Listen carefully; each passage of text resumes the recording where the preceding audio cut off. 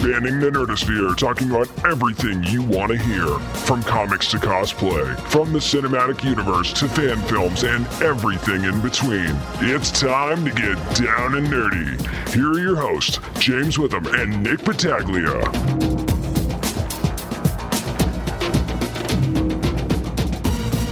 It is at hand, episode 149 of the Down and Nerdy podcast, where much like what happened to the Atlanta Falcons, the whole world is turning upside down. Go fuck yourself, asshole. And why should I do that? Because I'm a diehard Falcons fan, and what happened Sunday was just fucking depressing. I don't want to talk about it anymore. So how many bowls of feelings have you consumed since Sunday? Enough to pretty much fill an entire Demogorgon's body with a soul. Well, the Demogorgon is the least of the problems coming up based on what we saw, but I'm James Witham alongside. He's still depressed and still getting over his sickness, Nick Battaglia, the merc with one arm. And yeah, man, outside of the fucking Falcons, how the fuck do you blow a goddamn 25-point lead? How? Outside of that, we did get a nice little trailer for Season 2 of Stranger Things. James, go ahead before I flip the fuck out again. Well, what we do know for sure, the only thing I think we really know for sure is that it's coming out on Halloween this year. Other than that, we see a lot of crazy stuff and a big friggin' spider-like, the world is ending monster. Yeah, the Duffer Bros I'll tell you what, this Stranger Things got a bigger budget. I mean, just some of the things we see. But let's take it to the beginning, of course. We get the vintage 1980, and that is a real 1980s Eggo commercial from 1980. Yep. And if you notice closely, the boy that's talking in it talks about a six-legged monster spider thing, green and purple, whatever. And then we see kind of that amalgamation at the end with Will when he looks outside that door. But what's interesting is you see this, and this takes place pretty much less than a year, about 10, 11 months since Yeah, right about 1. 10 months, yeah. So, question is, where's 11? Okay, when are we going to see 11? Apparently, this new girl Max is coming into the fold as well. What's her role in all this? And, of course, what's up with Will Byers? Yeah, and, if you look at the Ghostbusters thing, you see the kids riding their bikes, right? Right. And we don't see the whole group. No. But what we do see, if you look really close, is there's 4 of them when you see them in the Ghostbusters costume. We don't know who is the that fourth Max? I think it's Max. But here's the thing. This is a certain... I'm not saying it's going to fall into this pitfall, but go with me on this one. I'm a big fan of the Hangover movies. Okay. And the problem with the Hangover movies was we never got to see Doug go on the adventures the other guys No, went we on. did not. So my fear is that in this season, we're not going to see Will. I understand he's still fucked up from the Upside Down, but we're not going to see Will involved as much with the gang's activities as I think we hope to see. And that's going to be the key thing, too, I think, is where's Will at? Is Will actually part of the group now, or is Will just kind of after what we saw at the very tail end of the finale last season? Is he just a different kid now? Is he a different dude? Do they have... maybe there's a falling out or something, or maybe they're like, Will's changed. We don't want to not hang out with him anymore, but things are weird now. It could be because, again, it takes place less than a year from Season 1, so it could be Will still, of course, tethered to the Upside Down, so he's still he's still in the middle there. He's not fully upside down, but he's kind of like tilted sideways at this 90-degree angle, Yep. So, I think that he's going to have this whole season, I think it's going to be about him not being able to differentiate the real world from the Upside Down, really. And I think part of it, as we saw in Season 1 at the end, when he spits out that thing into the sink, which could be the big spider thing, we don't know. Wow. Imagine how big of a turn that would be. Yeah, he's a growing boy. But I think that there's going to be a part of him that's going to keep a lot of shit secret from them. Yeah, and think about it. Think about being in that position and trying to let everybody know the world is fine, and the world is not fine at all. And could this be... is the Upside Down starting to take over? Is there, because Will was brought back and how long he was there, is there like a fissure now where there's something where you can't stop the Upside Down from coming into the real world now? Could it be how they got Will out at the end of Season 1, what happened to the whole lab experience at the end of Season 1? and what happened at the lab itself. Again, could there be that fissure? Could there be a way? And what I like about this too is I'm somebody who of course loves Stephen King or anything else. So when I saw this, you see that big spider-looking creature, and you see that mist. I'm like, oh my god, that's reminiscent of Stephen King's The Mist. Yep. And of course, for people who don't know much about that, it's a whole kind of pretty much takes place, and it's pretty much about this real world. It's pretty much a real life kind of urban legend, myth, if you will, that monsters are hidden within mists, and that's how they kind of cloak themselves. So could that be a thing? Could that be a kind of a reference and a pull from that? Some other things as well that we saw. We see Eleven for a little bit. We don't know again what her reaction, how involved she's going to be in this season. Yep. But it's going to be interesting to see a character. I'm actually interested to see what's going to happen is Winona Ryder's character. Because if Will is still like this, if he's drawing these big monsters and he's whatever, and how Winona's character was throughout that whole season, what's her mindset going to be like? Is she going to break forth even further? I can tell you right now that as a parent, if I'm Joyce Byers, I'm not letting anything go that my kid does. I'm keeping locked on even 10 months later. Right. I'm locking on everything that's going on with my kid after this whole traumatic experience. So if he's starting to draw weird stuff again, stuff like that, I would start to wonder, man. So I think that's a good point. I think it's going to be very interesting to see where she's at, and even Hopper as well. I mean, because he got really close with Joyce during that whole thing, and how close is he with the family? And he's got some sort of role now. We don't really know what it is. They don't hint at it in this trailer either because we only see him for a hot second too. So what is his role now in all of this? Right. And remember, Hopper he did go deep into that. Like he left the Eggos for 11. Like it's kind of one of those things where him and Joyce know what went on, what really happened. Of course, it's going to be, I can't think of the guy's name, but it's going to be he's pretty much a new antagonist for this season. And his whole thing is, what happened in the first season didn't happen. He's, the government guy saying, whatever. Yep. But now you're bringing this guy, this town of Hickory, but again, you're bringing the whole world aspect. Is the world going to be affected by these monsters? Is the Upside Down going to draw closer to the entire Earth now? Because the tagline was, the world is turning upside down. Not this little town, the world. So it'd just be very interesting to see exactly where they decide to go with it. Before we go on to what we're reading, quick question. You grew up in the 80s. I, of course, was born in 88. But you have more experience with this. When you saw their Ghostbusters uniforms and their costumes, being a child of the 80s who had to use rubber bands and bed sheets, what was your reaction? The plastic, like, Mylar costumes were real back in the 80s. I will say that my mom did a fantastic job. We've talked about this in Halloween episodes before, of making me costumes. Like, I had a legit, really good Robin costume. But as good as my mom was, you're not going to get it, like, factory direct like these kids had. The logo alone, I'm like, man, if we could have had that back in the 80s, then that we would have been doing something. There were some, I did see some really good costumes, but at the same time, let's just get across right now that is not the norm, and that is very much due to an increased budget for season 2 of Stranger Things. The plastic Hulk Hogan costume happened. All I could say is that. It happened. Well, coming up next, we have 2 new comics this week. Stay tuned. More Down Nerdy is coming up next. Hey, this is Patrick Schumacher and Justin Halpern. We are the showrunners of NBC's Powerless, and you are listening to the Down and Nerdy Podcast. Well, it's that time, boys and girls, where we pull out our long boxes and we discuss what we're reading this week. And James, over the past few weeks, we've been talking about Steve Orlando's JLA and how he's piecing together the team one by one. Of course, every character pretty much has had their own arc, their own series so far leading into this JLA #1 rebirth that I'm going to review this week. Killer Frost had hers, Ray had his, you also have Vixens as well, and the Adams, so on and so forth.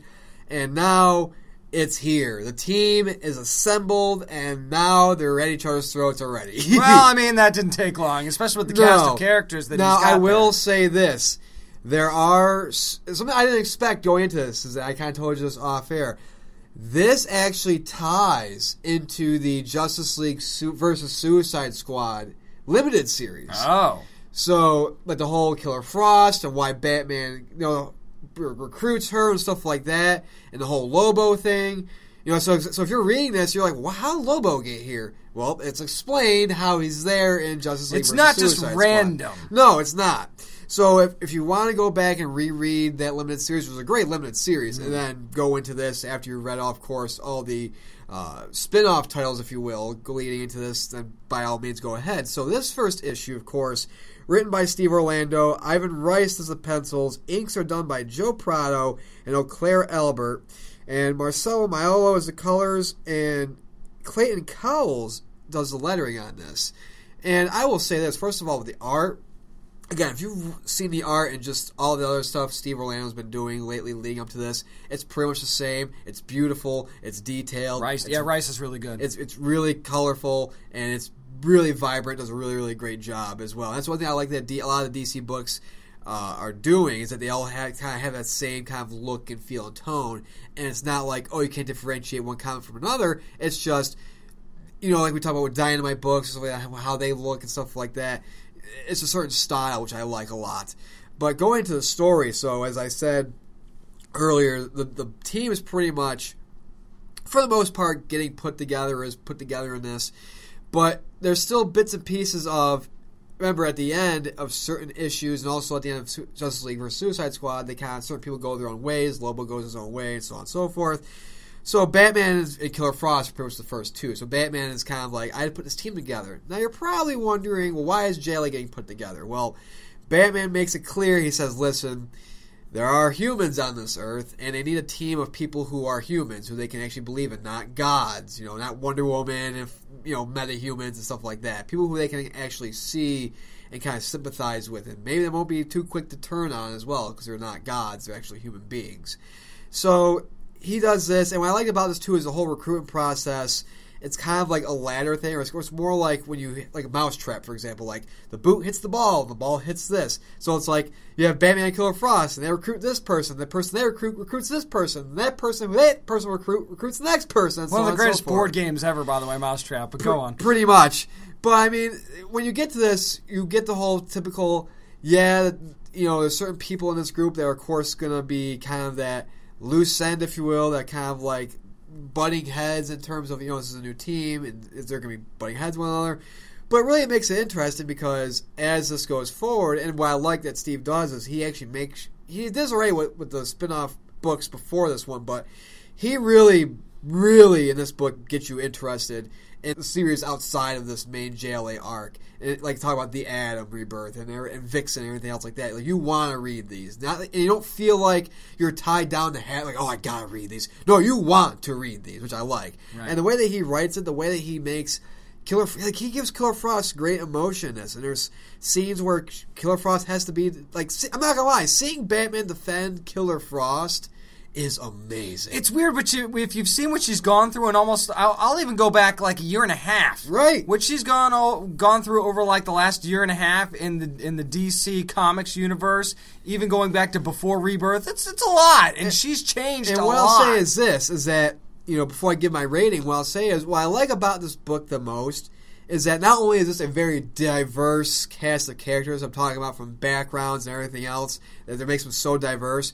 Being diverse actually means something in this, whereas you see a lot of people that say, well, let's have diverse people because it's 2017, let's just be diverse to be diverse.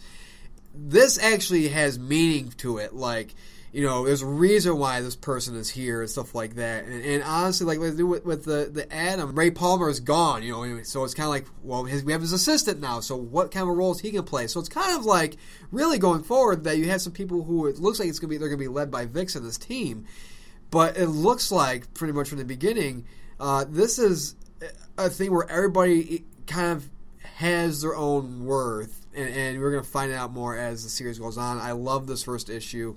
I love that Steve gave everybody a reason to be there. It wasn't like they just had diversity. It actually matters that these people are in this as well, and I think it's a great reflection of where we, not to get political, but where we think as society want to go and stuff like that. So I think it's a nice way, and a nice kind of the book we need right now in terms of who's in it and stuff like that. So this is a definite pull for me. I mean, it makes sense, especially, if you read all the tie-ins, like you said, that makes sense in this, and it just makes you care about all these characters and gives you reasons why they're there and why they were chosen and the whole Ray Palmer thing. That's not even a spoiler. You know why? Because it ties directly into the original Rebirth issue. Also, real quick, one thing I like that Steve does is at the end of the book, there's like, coming up next on Jail. So it gives you a nice little tease in the beginning. It's very throwback in that regard. Very throwback. So what'd you do this week, Well, sir? I mean, speaking of things that we've been talking about for good reason, I mean, I think Divinity 3, the Stalinverse from Valiant, is something that we've been talking about for good reason. I mean, you want to talk about tie-ins?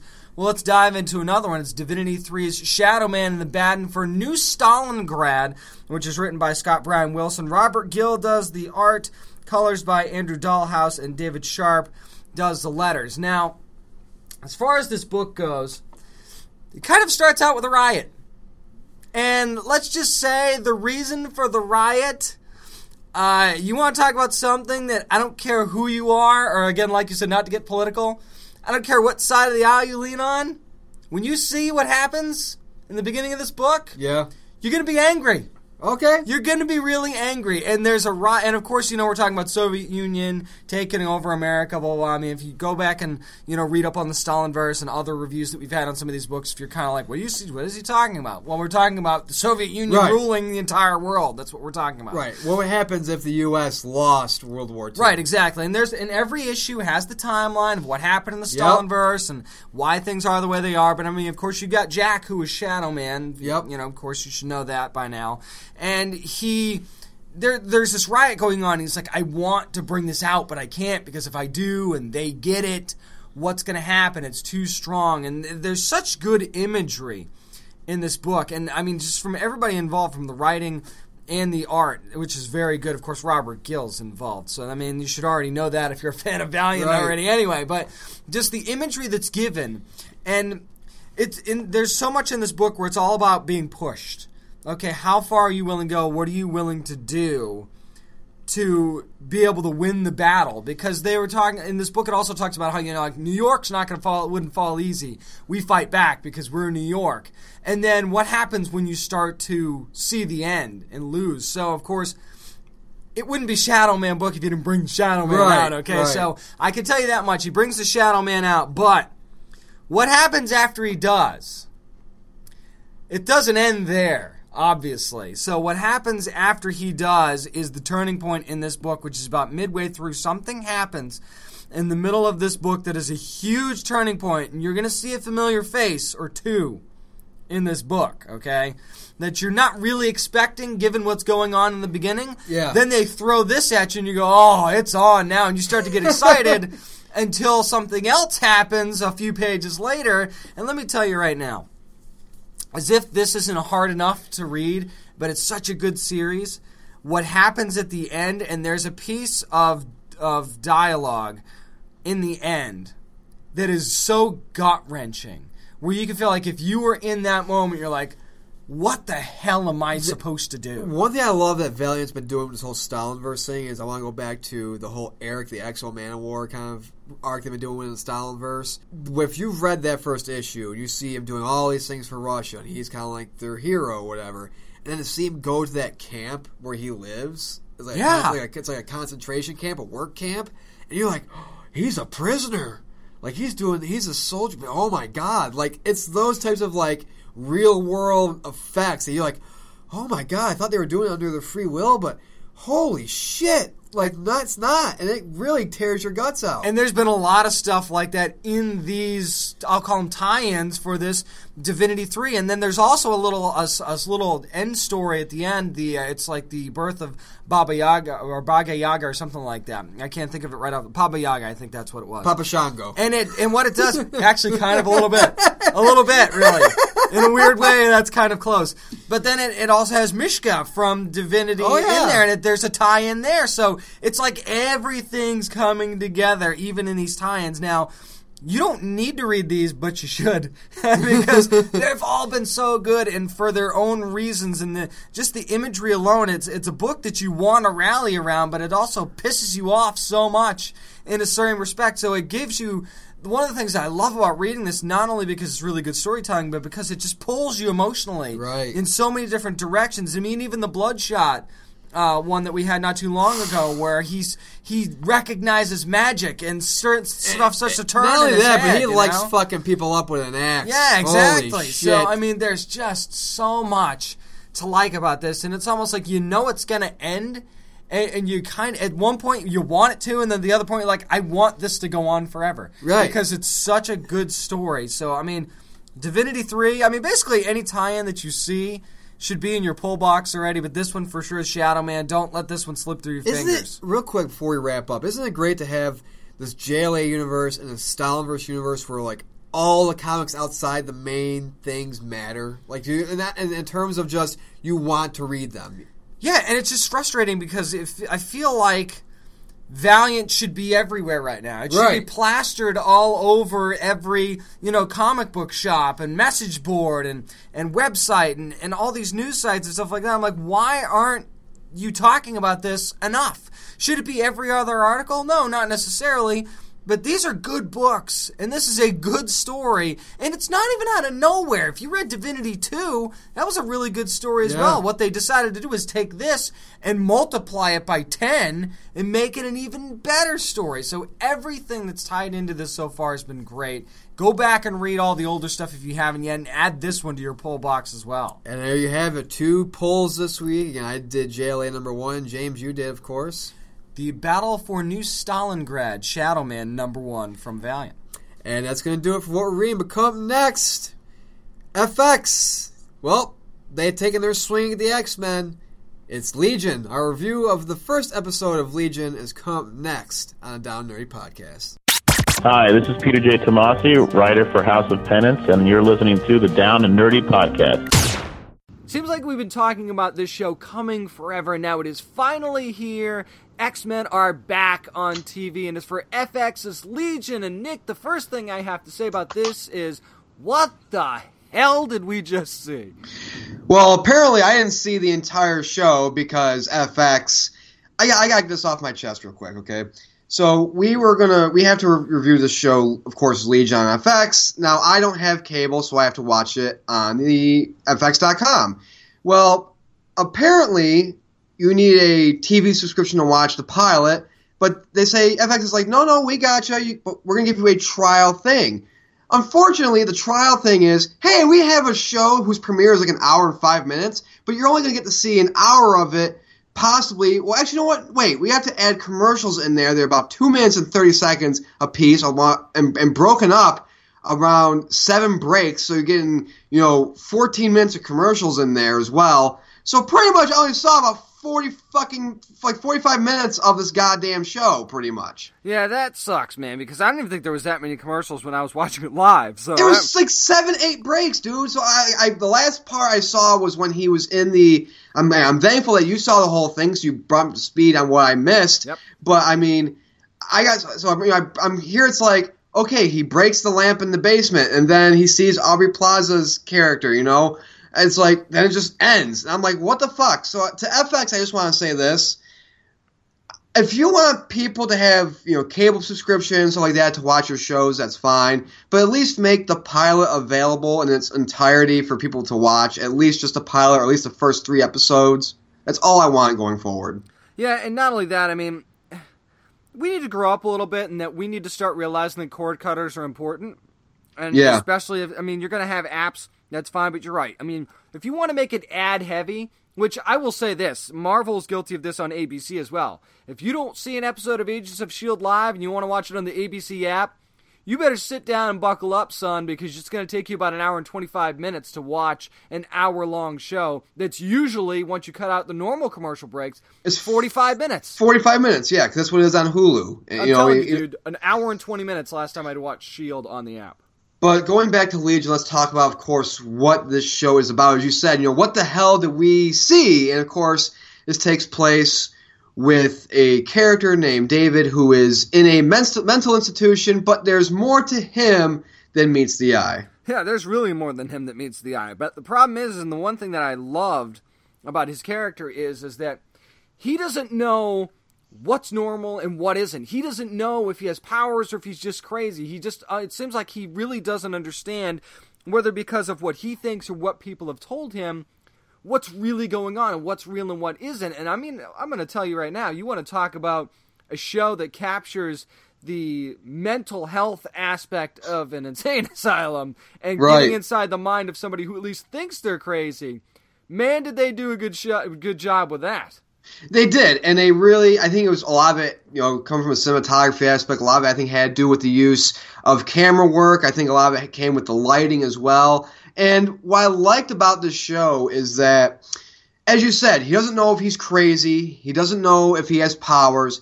Because we've seen time and time again with things that have to do with mental asylum that they might, for the most part, show one way, but then realization it's like, oh yeah, the bed really wasn't floating. You were just lifting it up and then throwing it down on the ground and breaking it in half, So, I mean, it's just, that nice balance. It knows how to tightrope itself and kind of make you think. And boy, does this make you think, because if you look down for a second, you are lost. It's like a Game of Thrones level. Yeah, I was texting you that when I was watching it. I said, dude, I literally looked down to get a pen. For 10 seconds, I looked up, and it took me a good 5 to 10 minutes to figure out what I missed and where I went wrong, because you have to absolutely pay attention to every little second, every little subtle detail. But I gotta say, one thing that I didn't think they'd be able to do as quickly as they did is develop the relationship between him and Sid. But I gotta tell you, there was something... Man, did they make you care about both of them and their relationship together so fast, because it was so deep, even though, he couldn't touch her and all that stuff. And we thought it was because that was her quirk being in the mental hospital. We find out later that it's way more than that. But, I mean, man, did they develop that relationship great. Well, my first thought about her was when she's like, don't touch me, my first thought was, is she like Rogue? Yeah, that was my first thought too. Yeah. Where does she absorb their life force or their powers or what have you? When she touches them, is that why? But then we find out, well, what happens is when you touch her, and this is a spoiler-filled review, of course, when you touch her, you switch bodies. And so that's how... And there's this giant depth charge explosion, too. Yeah, pretty much. That causes everybody to die, including Aubrey Plaza's character, she was pretty funny, I thought, She was manic as hell, too. It was great. Right. She was so jittery, and, I mean, she played it so well. She played it so well. But, I mean, that's the thing. So it's that's how David gets out of the mental institution, because it's that body switch thing. But... Then, you go forward into the show, and what I like is you have this whole, I don't know really it's a government agency or what, if it's just the doctors, but they're like, hey, let's find out if this person has powers or whatever and stuff like that. So could this be possibly, because remember, this is just one episode, so we don't know if people know really about mutants yet. Could this be maybe, not the beginning, but kind of mutants rearing their head again in society, Yeah, we don't really know when this really takes place for the most part. That was one of my criticisms of the show, actually, is that I'm sitting there the entire show almost thinking, okay, what time period are we in? Or have we been switching time periods this whole time? And they just didn't seem to be able to tell us, okay, you're in the 80s, or you're in the 90s, or here's where you're set. And I guess maybe that doesn't matter, but at the same time, when you're doing a lot of flashbacks and things like that, and you're trying to find out the timeline of okay, when was he in that house, and when was he, or apartment or whatever, and when did everything mess up in the kitchen, and when did, I assume, his wife or girlfriend, when did she leave him, or something like that. No, that was his sister. That was his sister? That was his sister. I couldn't even tell. I couldn't get a clean shot of her. Well, because remember when he knocks on her door, and he's with the trick-or-treaters, and she brings him in the house, and the guy walks in, and is like, holy shit, and she's like, you remember my brother, Dave. Yeah. So that's his sister. But I mean, not knowing when that happened, that was one of my only real criticisms of the show, is there wasn't really a good timeline. Well, I think that because I think you look at how, and it's a fair criticism, because when I first saw her, when she's, it's like, it's your birthday, and she's visiting him in the hospital, I thought that was his mother. Because, or his aunt, something, because of the way that she was dressed and the way that her hair was, it was very Hairspray 1960s, hair, stuff like that. Mm-hmm. So, I mean, it's just, that's what kind of caught me off guard. And yeah, of course, he's getting interrogated, and you see this, tech they're hooking up to him, but it looks like it's from the 70s, but yet, it's just weird. So, yeah, they don't really pin down. Let's admit, timelines have not been the X-Men franchise's strong suit. No, that's true. That's very true. So I mean, it's who knows? Maybe it's just an amalgamation of everything. Maybe it just takes on a fucking Earth where just shit's all together. There's no time. Maybe time's not a thing. I don't fucking know. Yeah, see, that's the thing about this show is that there's so much depth to it that that sometimes you're like, okay, what the hell's going on? And you have to really think about it. And that's not a bad thing. I'm definitely not saying it's a bad thing. If anything, it's a good thing that it makes you think, and it's not just action. But there was definitely plenty of action in the show as well. There really was, and a lot of it was, of course, doctors and just, kind of guards, if you will, restraining David when he's freaking out and doing things and just stuff like that. But there's a scene that really caught my attention. This is really when the show truly grabbed me, was when David's being interrogated by that man, and he freaks out. And he jams the pen telepathically in the guy's face and just blows up the entire interrogation room. I'm like, holy shit. But again, it brings back to that thing of, is that really a power, or is it more, him just freaking shit out? Who knows? Maybe at the end of the season we'll see him. He's just in the corner in a straitjacket drooling. Who knows? I think that he has no idea what he has, but other people think they do. I think that these guys that were interrogating him, they know what his power is. At least they think they know. And then, cut to, again, spoiler filled at the end with Jeannie Smart's character, Melanie Bird. They seem to think that they know and how powerful he is, and there's a war, and you might be the most powerful one of all, and yada, yada, yada. So I think it's all going to be about discovering what the hell he can actually do, and he even admits, whatever this is, I can't control it. So I think trying to control it will also be a theme going forward. I'm not sure how many episodes are in the first season, but it's 8. Okay, so from what my guess of how the season's going to turn out is that the first season is going to be him finding out about these powers. Then the second season is going to be him, okay, I know what I am. Now let's just move forward. Yeah, I think that hopefully that's it anyway. I mean, in 8 episodes, that's going to be a little bit difficult to do, because, you don't want to rush it, but at the same time, I guess you don't want to beat it to death either. But, I really, one of the characters that I was definitely drawn to was Rachel Keller's character, Sid. I think that she did such a great job, because she starts out as this zero fucks given kind of, kind of patient, and like, what if we're not all insane? What if this is just what makes us who we are? And I'm like, damn, that's deep. I like that. And then that scene, one of the scenes that grabbed me was when they're looking outside, and she says, if you unfocus your eyes, you could see yourself outside, but inside. And then when they kind of do the whole through the window kiss kind of thing without touching each other, I'm like, man, that is just a beautiful, beautiful scene. Like I said, I love that this show makes you think. I love how cerebral it was. It definitely is different than other things that you're seeing on TV right now. I did get kind of a Mr. Robot vibe in a sense at certain points. I'm like, well, is this all going on in his head? Or is this really happening? And then, of course, you find out at the end of the show that it's really happening. There's a lot of interesting characters here, a lot of unanswered questions. I still think the timeline thing does bug me a little bit. I kind of need to nail that down, because I do think it's important. And I think that it's something that I hope that just because this is the first episode, they didn't really feel like they wanted to focus on that. But I hope we get a little bit of an idea of where we're at, because the technology around, like you said, in that room, what they were hooking up to him, to me that matters, especially in this sense. So because of that, I think I have to go with 8 humans stuck in a wall out of 10. Even though it's set in a mental institution, it doesn't, in a sense, confuse you too much as to what's going on. It gives you you feel like you have a certain grab on things. Even if there's times where you don't feel like you do, there's something that happens immediately that you're like, okay, I get what this is all about now. And I like that it's just not too smart for its own good. And I also like, again, in terms of the writing, that it just doesn't go too deep into things. Like, you don't need to know the nuts and bolts of everything. And this gives you enough right in the middle there to find that happy medium in terms of the writing to make you, when you're watching this, you're like, okay, it's not just going on and on and on. It's not killing the pacing. It's like, okay, I know this enough, next, and stuff like that.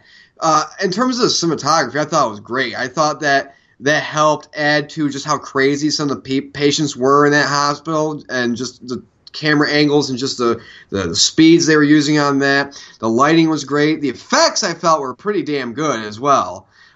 So overall, this was a show I was kind of worried about. Because the reason why is because we have a tension of whenever a mass amount of people love something, we tend to hate it. So for some reason or another. That's true. So I'm like, oh God, I hope I don't dislike this. But again, from what I've seen from the pilot, I'm going to be watching the show when it hits Hulu. If it's like 6 months or a few months after the season's over with, I'm going to be sure to marathon this on Hulu when it does hit. I'm going to give this 8 out of 10 pills in the cup. All right, that's fair. I think that's fair. Make sure you take them daily. Exactly. And coming up next is Nerd News, and boy, oh boy, do we have a plethora of it. Hey, what's up? This is writer Sam Humphries, and you are listening to the Down and Nerdy Podcast. Well, it's that time, nerds. We go around the castle and we see what's trending because it's time for what, James? Nerd News! And our first story came as a bit of a surprise to us because Netflix, they have a lot of original entertainment on their streaming service. And they said, you know what, we want to make at least 50% of our stuff original content.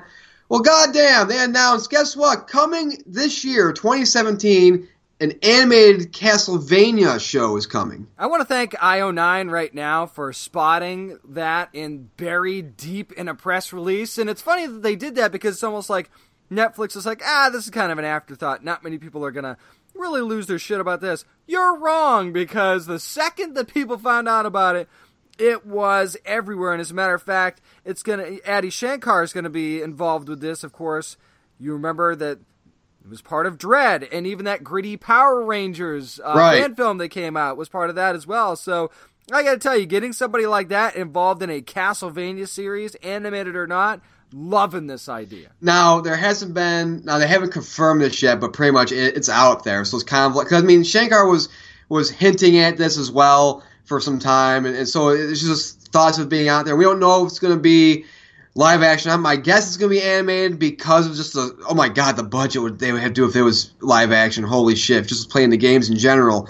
But, it'd be pretty awesome, to see what happens. And so I'm pretty excited about this, man, because, this is what we want. When Netflix is like, hey, we're going to raise your subscription up $1 or $2, and we're going to put more original content on there, we want this type of content. We actually have a little bit of breaking news right now as we speak, where Shankar has confirmed that this is indeed happening. And not only that, a Season 2 is also already planned for 2018 as well. So this is happening, and it looks like they're in it for the long haul. Exactly, man. So, again, we can't wait to see what's going to be like. Hell, I can't wait to see a first trailer for this thing. Really quick, what are you hoping to see when a trailer pops up? My first reaction, honestly, is I don't care, and that's a legitimate excited fan reaction, because this is something that I was like, it was like a no-brainer. I'm like, why the hell aren't we doing this kind of thing? Right. Like, why haven't we got to Castlevania? I want, more than anything, I'm not even sure I need to know anything about what the show's about. I want that imagery. I want the candelabras on the walls. I want the, give me the chain whip and all these visuals and stuff. That's what I want. For me, it comes down to the music, because Castlevania has, I think, one of the best soundtracks in gaming ever. So you get that music in there, with some beautiful animation, it's going to be fantastic. Well, speaking of things that are beautiful animation in a sense, Disney has a Star Wars Land and Pandora as well to take on Avatar. Well, we found out, hey, this is when they're opening. So Star Wars Land is going to be opening in 2019, and as far as Pandora, it's set to open up in Animal Kingdom in May of this year, actually. Yep, California, here we come. Because who's not going to want to go to Star Wars Land?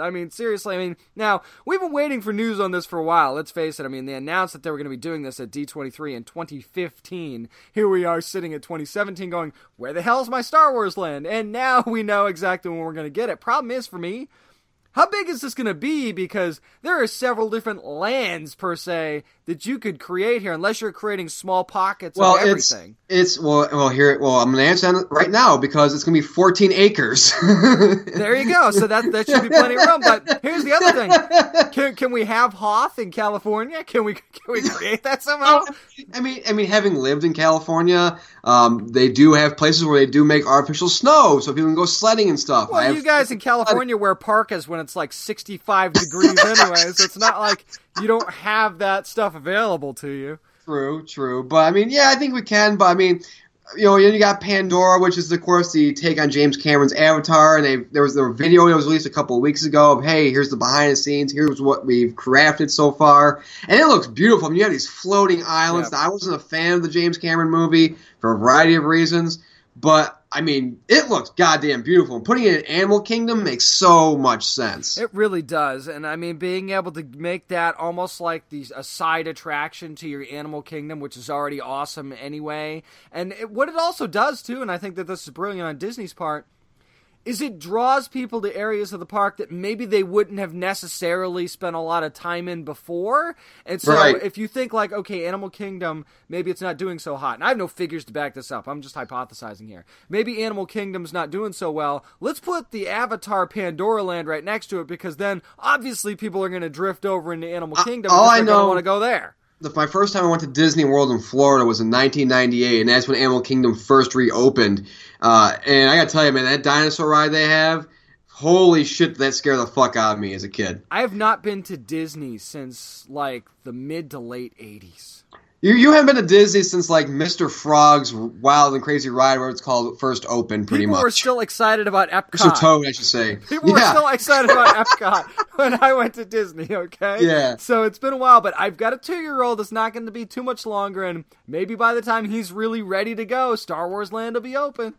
Who knows? And you can sim in the X-Wing and they'll be all fine. And maybe they have like a simulator where it's that battle with the Death Star from New Hope. So who knows what rides they're gonna have? It's gonna be really awesome to see the attractions they have, even the restaurants they have there as well. But moving on to our next story, we talk about esports once in a while and how big it's growing. Well, let me just say this right now. This story, what happened this week, literally, I think, wipes away the stigma of esports and the people who compete in them as just, they're just people who sit inside all day and play video games and just like that, because the NBA, the literal National Basketball Association, is starting their own esports league, and they're working with, of course, 2K Sports. And suddenly it all makes sense why ESPN started talking about esports and started kind of diving in with both feet on esports, because seeing that not only is the NBA going to start this, it's going to be run by the NBA and NBA teams. So this is clearly something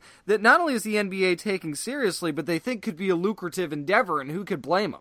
Right, and of course, Adam Silver said, quote, "The popularity of NBA 2K with the young and growing esports community provides a unique opportunity to develop something truly special for our fans and the gaming community." So, I mean, you gotta look at this too. NBA, in terms of tech as well, have been really one of the most progressive sports leagues in the world. I mean, they were the first they fully embraced social media, unlike the NFL, where teams came and post their own highlights and and stuff like that, which is bullshit. It's truly the most worldwide game. Sorry hockey, sorry baseball. When was the last time you said? But what's the thing is, when was the last time you heard the best baseball prospect coming out of Germany or the best hockey prospect coming out of Africa? I'm just going to say this: they removed baseball from the Olympics. Right. Basketball will always be a part of the Olympics because every country basically has a basketball team. I do want to give Polygon credit for breaking the story, by the way, so I wanted to give them props for that. But I mean, you just look at this, like you said, and let's give 2K credit, too, because they've been on the cutting edge of a lot of stuff with gaming, like especially with the custom player where you can put your face on your own player, and the story modes that they've had, probably the most in-depth and interactive of any story modes of any games so far. And I know some games started doing stuff like that after the fact, but 2K was the ones that really kind of started the whole thing, so I got to give them a lot of credit for that, and who better to partner up with the NBA? Well, yeah, I mean, last February they had a championship for 2K. I'm talking about 2K Sports did, where the grand prize was $250,000. So, I mean, I'm sorry, folks. For those of you who are like esports or for, a bunch of people who just sit inside and play video games. It's pretty fucking lucrative right now to play video games. Yeah, not only that, didn't League of Legends just sign like a multi-million-dollar contract? Yes, League of Legends did, and plus League of Legends, there was a story that came out this week that it's the most popular game in 21 states. Not only that, but they're packing arenas, not just people watching on Twitch. God. They're packing arenas worldwide of people that are literally paying money and buying tickets to watch people play League in a stadium. Yeah, I mean, man. come on. It's time to take it seriously. It's intense, man. And, it's just really, really cool to see this thing grow and to see a league like NBA jump in with both feet. It's really fascinating. And our final story, James, staying with the video games, deals with Kickstarter, and let's just say funding is not the best right now for video games. And you kind of understand why that is. I mean, if for the first time since 2009, when funding really kind of started to take off, it's down 5.8%? I think the story said, according to Polygon. Yep. So at the same time, you look at it, and can you blame them? No, and the thing is, you look at games. A perfect example. We watched a video on this the other night of Money Number 9 and what happened with that. What happens is people say, "Well, here's what I want my game to look like," and it looks beautiful, fantastic, colorful, and then they change what the game looks like, and then they say they put on numerous stretch goals, and they say, "Okay, well, we need to get to 400,000," but then they make 4 million, and they're like, "Oh, we're going to have online multiplayer, we're going to have this." They try to do too much, and then what happens is when you put too many stretch goals out there, too many rewards, people don't get the right ones, they don't get them at all. Yeah, don't get them at all sometimes. And then when the game does come out, it's a piece of shit, and it sucks. Like, Mighty Number 9 fucking sucks. Yeah, I mean, I played it. That's it safe fucking to say. Sucks. I think that's safe to say. Terrible. It's terrible. And, and then luckily, Ukulele's coming out, I believe, in April of this year. But look at a game like Cuphead. Where the fuck is it? Yeah, where on earth is Cuphead? It seems like we've been waiting for that forever. I mean, it looks awesome, but it means nothing if it never comes out. Now, to throw more numbers at you, we had almost the same amount of video game campaigns in 2015 and 2016. But here's the difference. A successful campaign in 2016 averaged $45,360. In 2015, it was $110,962. Right. People are fed up with donating these Kickstarters and having to wait 3 or 4 years for these games to come out. Like you said, never getting their incentives, or getting not the right incentives, or the game comes out and it's a piece of shit. All of these things are factoring in, and just think, where do you want to put your money? Plus, maybe you get a digital download of the game depending on where your level is. So I'm looking at this graph right now, and you have tabletop versus video games. So video games, just looking at those, 374 2015 were successful projects. 2016 went up to 388. Okay, millions earned though. 2015. 41.5 million this year, it was that 5.8% drop. That equated to 17.6 million. That's a huge drop. That's a big, big deal. And I think that people who want to use Kickstarter, not just for video games, but in general, better wake up, because so many people, and I'm going to just trash these video game programmers as a former programmer. So many of you start these Kickstarters without being really prepared to deliver your product. I know the whole point is to get funding to be able to do the work, but if you're just a small group looking for funding to do your game, you better at least have a damn plan of what you're going to do. And the problem, too, is that they put out these release dates, like, we want to release it at this date, and then they push it back, and then they push it back. Like, that's my biggest issue with Cuphead, is that they say it's going to come out this year, and it's going to come out whenever. And then they keep on pushing it back and pushing it back. It's like, guys, just say it'll come out when it comes out. Like, you know what? Say, at least give yourself enough of a 2 to 3 year window and say, you know what, we want it to be the best game possible. People have given us millions of dollars, or how much money they've put together. We're going to take our time, make it the best game. We're going to give ourselves a 2 to 3 year window. And if we don't hit that, then we'll push it back, and if we can't get it to where it's susceptible to what we want and our standards, we'll just refund everybody. Right, exactly, and that's kind of what you need to do. And as a programmer, I know the bugs happen. I know that when you test shit out, the bugs can happen, and you got to go back and fix them, and sometimes they can be unforeseen and cause problems. But that's why you need to factor that in when you're given a release date. And guess what? If you give a release date that's way out there, and you got everything fixed beforehand, guess how excited people are going to be when they find out that it's actually going to come out sooner than you said, rather than having to push it back. I don't understand why we've got to try and rush these things to production. I mean, look what happened, a totally outside of video game example. Look what happened when Samsung rushed the Galaxy Note 7 to production. Yeah, people were fucking exploded. Yeah, people were turning into Two-Face and Harvey Dent. Right, exactly. So take your time, especially in a video game that you know is going to get criticized heavily no matter what you do, because that's gamers, okay? So take the time to do it right, and if you promise somebody something in a Kickstarter, you better deliver, because I think that at some point we're going to start to see lawsuits out of this. Can you imagine if there was an app, though, like the Harvey Dent app, where, like, if its only purpose was you download it, and once you open it, and you had to, like, it says, put to your face, and you do, and it explodes, and then, like, half your face is gone. And, like, who would do that? It's like the worst. It's literally the worst filter ever. I'll say that. I wouldn't even download a Harvey Dent coin flip app just for the fear that might happen. Right. But you know what is happening next? We have Dennis Hopeless on, who is the writer of WWE comics. He's going to come on and talk about wrestling, Boom Studios' new comic series he's working on, and some other things as well. That's coming up next on the Down and Nerdy Podcast. This is Monica Lee, and you're listening to the Down and Nerdy Podcast. Well, normally this is where we'd hit the music, but instead of getting the copyright folks all over our ass, we'll just say, weighing in at none of our damn business is the writer of WWE Comics, it's Dennis Hopeless. How you doing, Dennis? Doing great. Thanks for having me.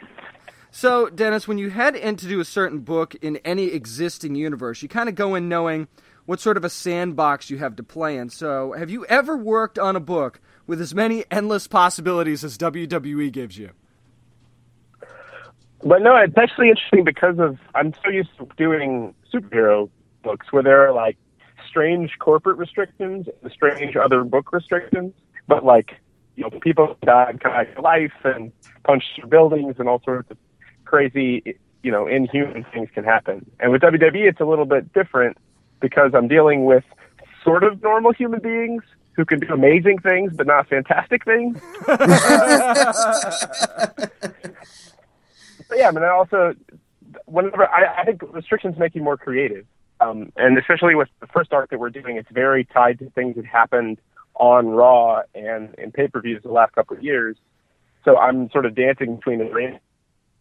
It's been really fun and allowed for some creative storytelling. And, you know, of course, speaking of storytelling, for decades, WWE has had many different storylines over the years. So what to you not only makes a storyline great, but memorable as well? Yeah, I think that the challenge with being a great wrestler is you have to be good at several different things that have nothing to do with each other. You have to be an amazing athlete who also can, like, you know, really move around and tell a story with your body physically, but then also you have to be able to play a character and, you know, be great on the mic, be good at promoing, be good at, like, expressing real emotion through, like, sort of silly feuds and stuff. The Rock is probably the best one ever to ever do it. Yeah, absolutely, because, you know, he's a good actor who's also really physical, interesting looking, and amazing in the ring. But if you look at The Rock when he first showed up, like, he had to find it. He had to find the character that worked the best with his personality.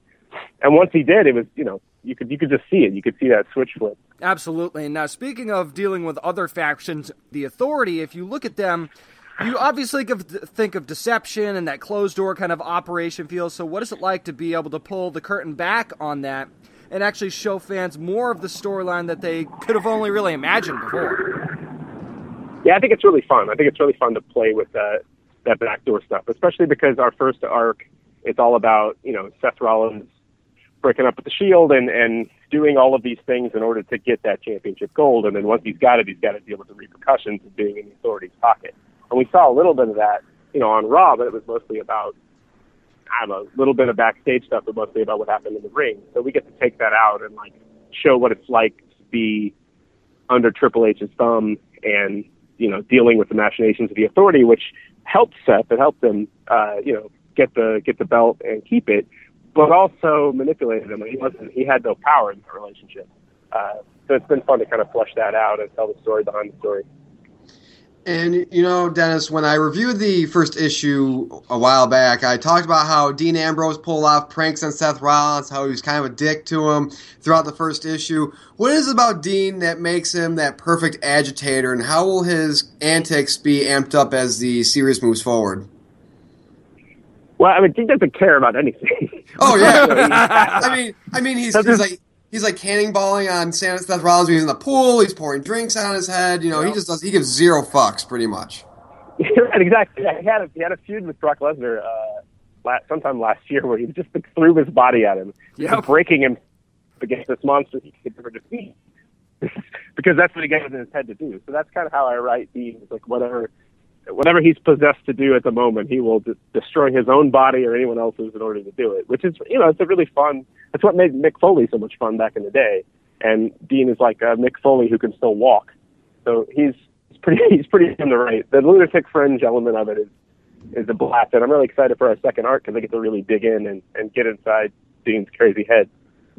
Nice. We're talking to writer of WWE Comics, Dennis Hopeless. Of course, issue 2 going to be at your local shop, available digitally on February the 15th. Now, I got to say, Dennis, we had Aubrey Sitterson on the show not too long ago, and I think that we spent a good 30 minutes off the air just talking about wrestling. So, what is it like having a true fan like Aubrey work on this issue with you and bring the Ultimate Warrior into the mix for one of your side stories? I love those side stories. My editors don't show them to me because I think they're afraid they're going to intimidate me. I'll turn my script in late because they're so amazing. So I don't see them until the book comes out. But Aubrey's a good friend of mine. I've done his podcast a lot, and so I'm really excited to see what he does. He and I have very different sensibilities. Like, I like to tell behind-the-scenes character stuff, and Aubrey just likes to tell stories in the ring about people fighting. So I think it'll be a good balance with what I'm doing. And, there have been many factions in the history of WWE. You have the Shield, you have D-Generation X, Ministry of Darkness, Evolution, just to name some other ones. If you had your own faction, what would you call it? Oh, man, that's a great question and one I wasn't prepared for. I mean, I have a really stupid last name, so it's got to be Hopeless something, right? I've got a good one. Why wouldn't you call him the Hopeless Few? Well, there it is. Answer right? the question for me. Right? Because you've got what? You probably have what, like 2 or 3, maybe 4 other people? Yeah. Only it's like the NWO. If you get too many in there, it's supposed to be silly. And you got Buff Bagwell wearing like an NWO version of that. Yeah, you had to have, I find that, like, when it comes to factions, that like 3 or 4 is good. I mean, like, the Brood was 3 people. Ministry had about 4 or 5. DX was about family. 4 or 5 people. Yeah, the Wyatt family, I think, is pretty good right now. Yeah. Yeah, when it gets too big, it's hard. I mean, I love all the Wyatts, but when there's more than 3 of them at a time, it gets a little unwieldy. Right. Question is, does Aubrey make it into your group? Oh, yeah, probably. I mean, like I said, he brings the opposite of what I've got, so I think he's perfect. Plus, that man is more enthusiastic than any human I've ever met in my life. He'd force his way in anyway. Can you imagine if here's the thing. Imagine if Dennis had your own faction, Aubrey was part of it, and something happened like the 3rd or 4th people, like they just turned against you, and then you and Aubrey went and did like some Billy and Chuck shit, pretty much. That's a great idea. I don't know how that works in comic books, but I like it. Just you and Aubrey come out like in robes or some shit like that. Some like boy band music behind you playing. Yes. I was actually involved in some backyard wrestling when I was in high school. Oh, yes. Yes. It's extreme trampoline wrestling is what we called it. Nice. And I never actually got to wrestle because I got so excited about it and enthusiastic about it that the other kids got freaked out that someone was going to get hurt and canceled it before our first pay-per-view. So did you have a ring name, or did you just go by Dennis Hopeless? Well, I was, oh my God, what was it? I know my finisher was the Classroom Disruption. I think I was a juvenile delinquent, maybe? I don't remember. Well, see, like when I did wrestling in the backyard, my friends all the time, we wrestle in pools. I had like a double arm, I had an arm bar, and I had like a double arm DDT. I called the amputator because I have one arm. It's amazing. It's funny. Yeah, my finisher was the flying knee, which I don't even know how I was going to execute without hurting someone very badly. It's probably a good thing this didn't happen. You never even got the chance. It was funny. Mine was a double arm DDT as well, and I called it the blackout. Oh, that's good too. No idea why, but that's what I went with. Now, Dennis, you were talking about superheroes before, and I've asked this question about superheroes before, but let's change it up a little bit. So, who would you put on your professional wrestling Mount Rushmore? Oh, that's a great question. Well, probably The Rock, Stone Cold, Scott Hall, because personally I love Scott Hall. Nice. Nice. Randy Savage. How many people are on that? I think it's 4. So I think 4. Yeah, I think you're done. Scott Hall would have the greatest Mount Rushmore face too. He really does. Well, I mean, here's the deal. You know, you put Macho Man on the Mount Rushmore. You know, he has to have, like, when they chisel out his face, they have to have like enough rock for his hat and his sunglasses as well. Yep. Yes, absolutely. Yeah. Plus, don't you have to get a hand in there too? He could never keep his hands away from his face. That's true. He's always on his tiptoes to make himself look bigger too. I love Randy Savage. Oh man! But See, I would have to put Flair on there somewhere. Oh yeah, see, I thought I had 5. Flair would have been my next one. My family was wrestlers for Halloween this year, so I have 2-year-old twin boys, and one of my sons was Dusty Rhodes, and the other one was Ric Flair. We bought like a little girl's coat and put feather boas on it and feathered it out. And said the Nature Boy in the back. It was awesome. Watch, awesome.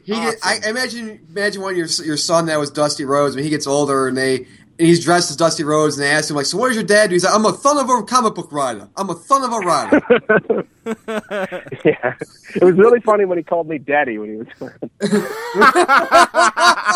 I'm going to tell you something, Daddy. I'm a son of a plumber.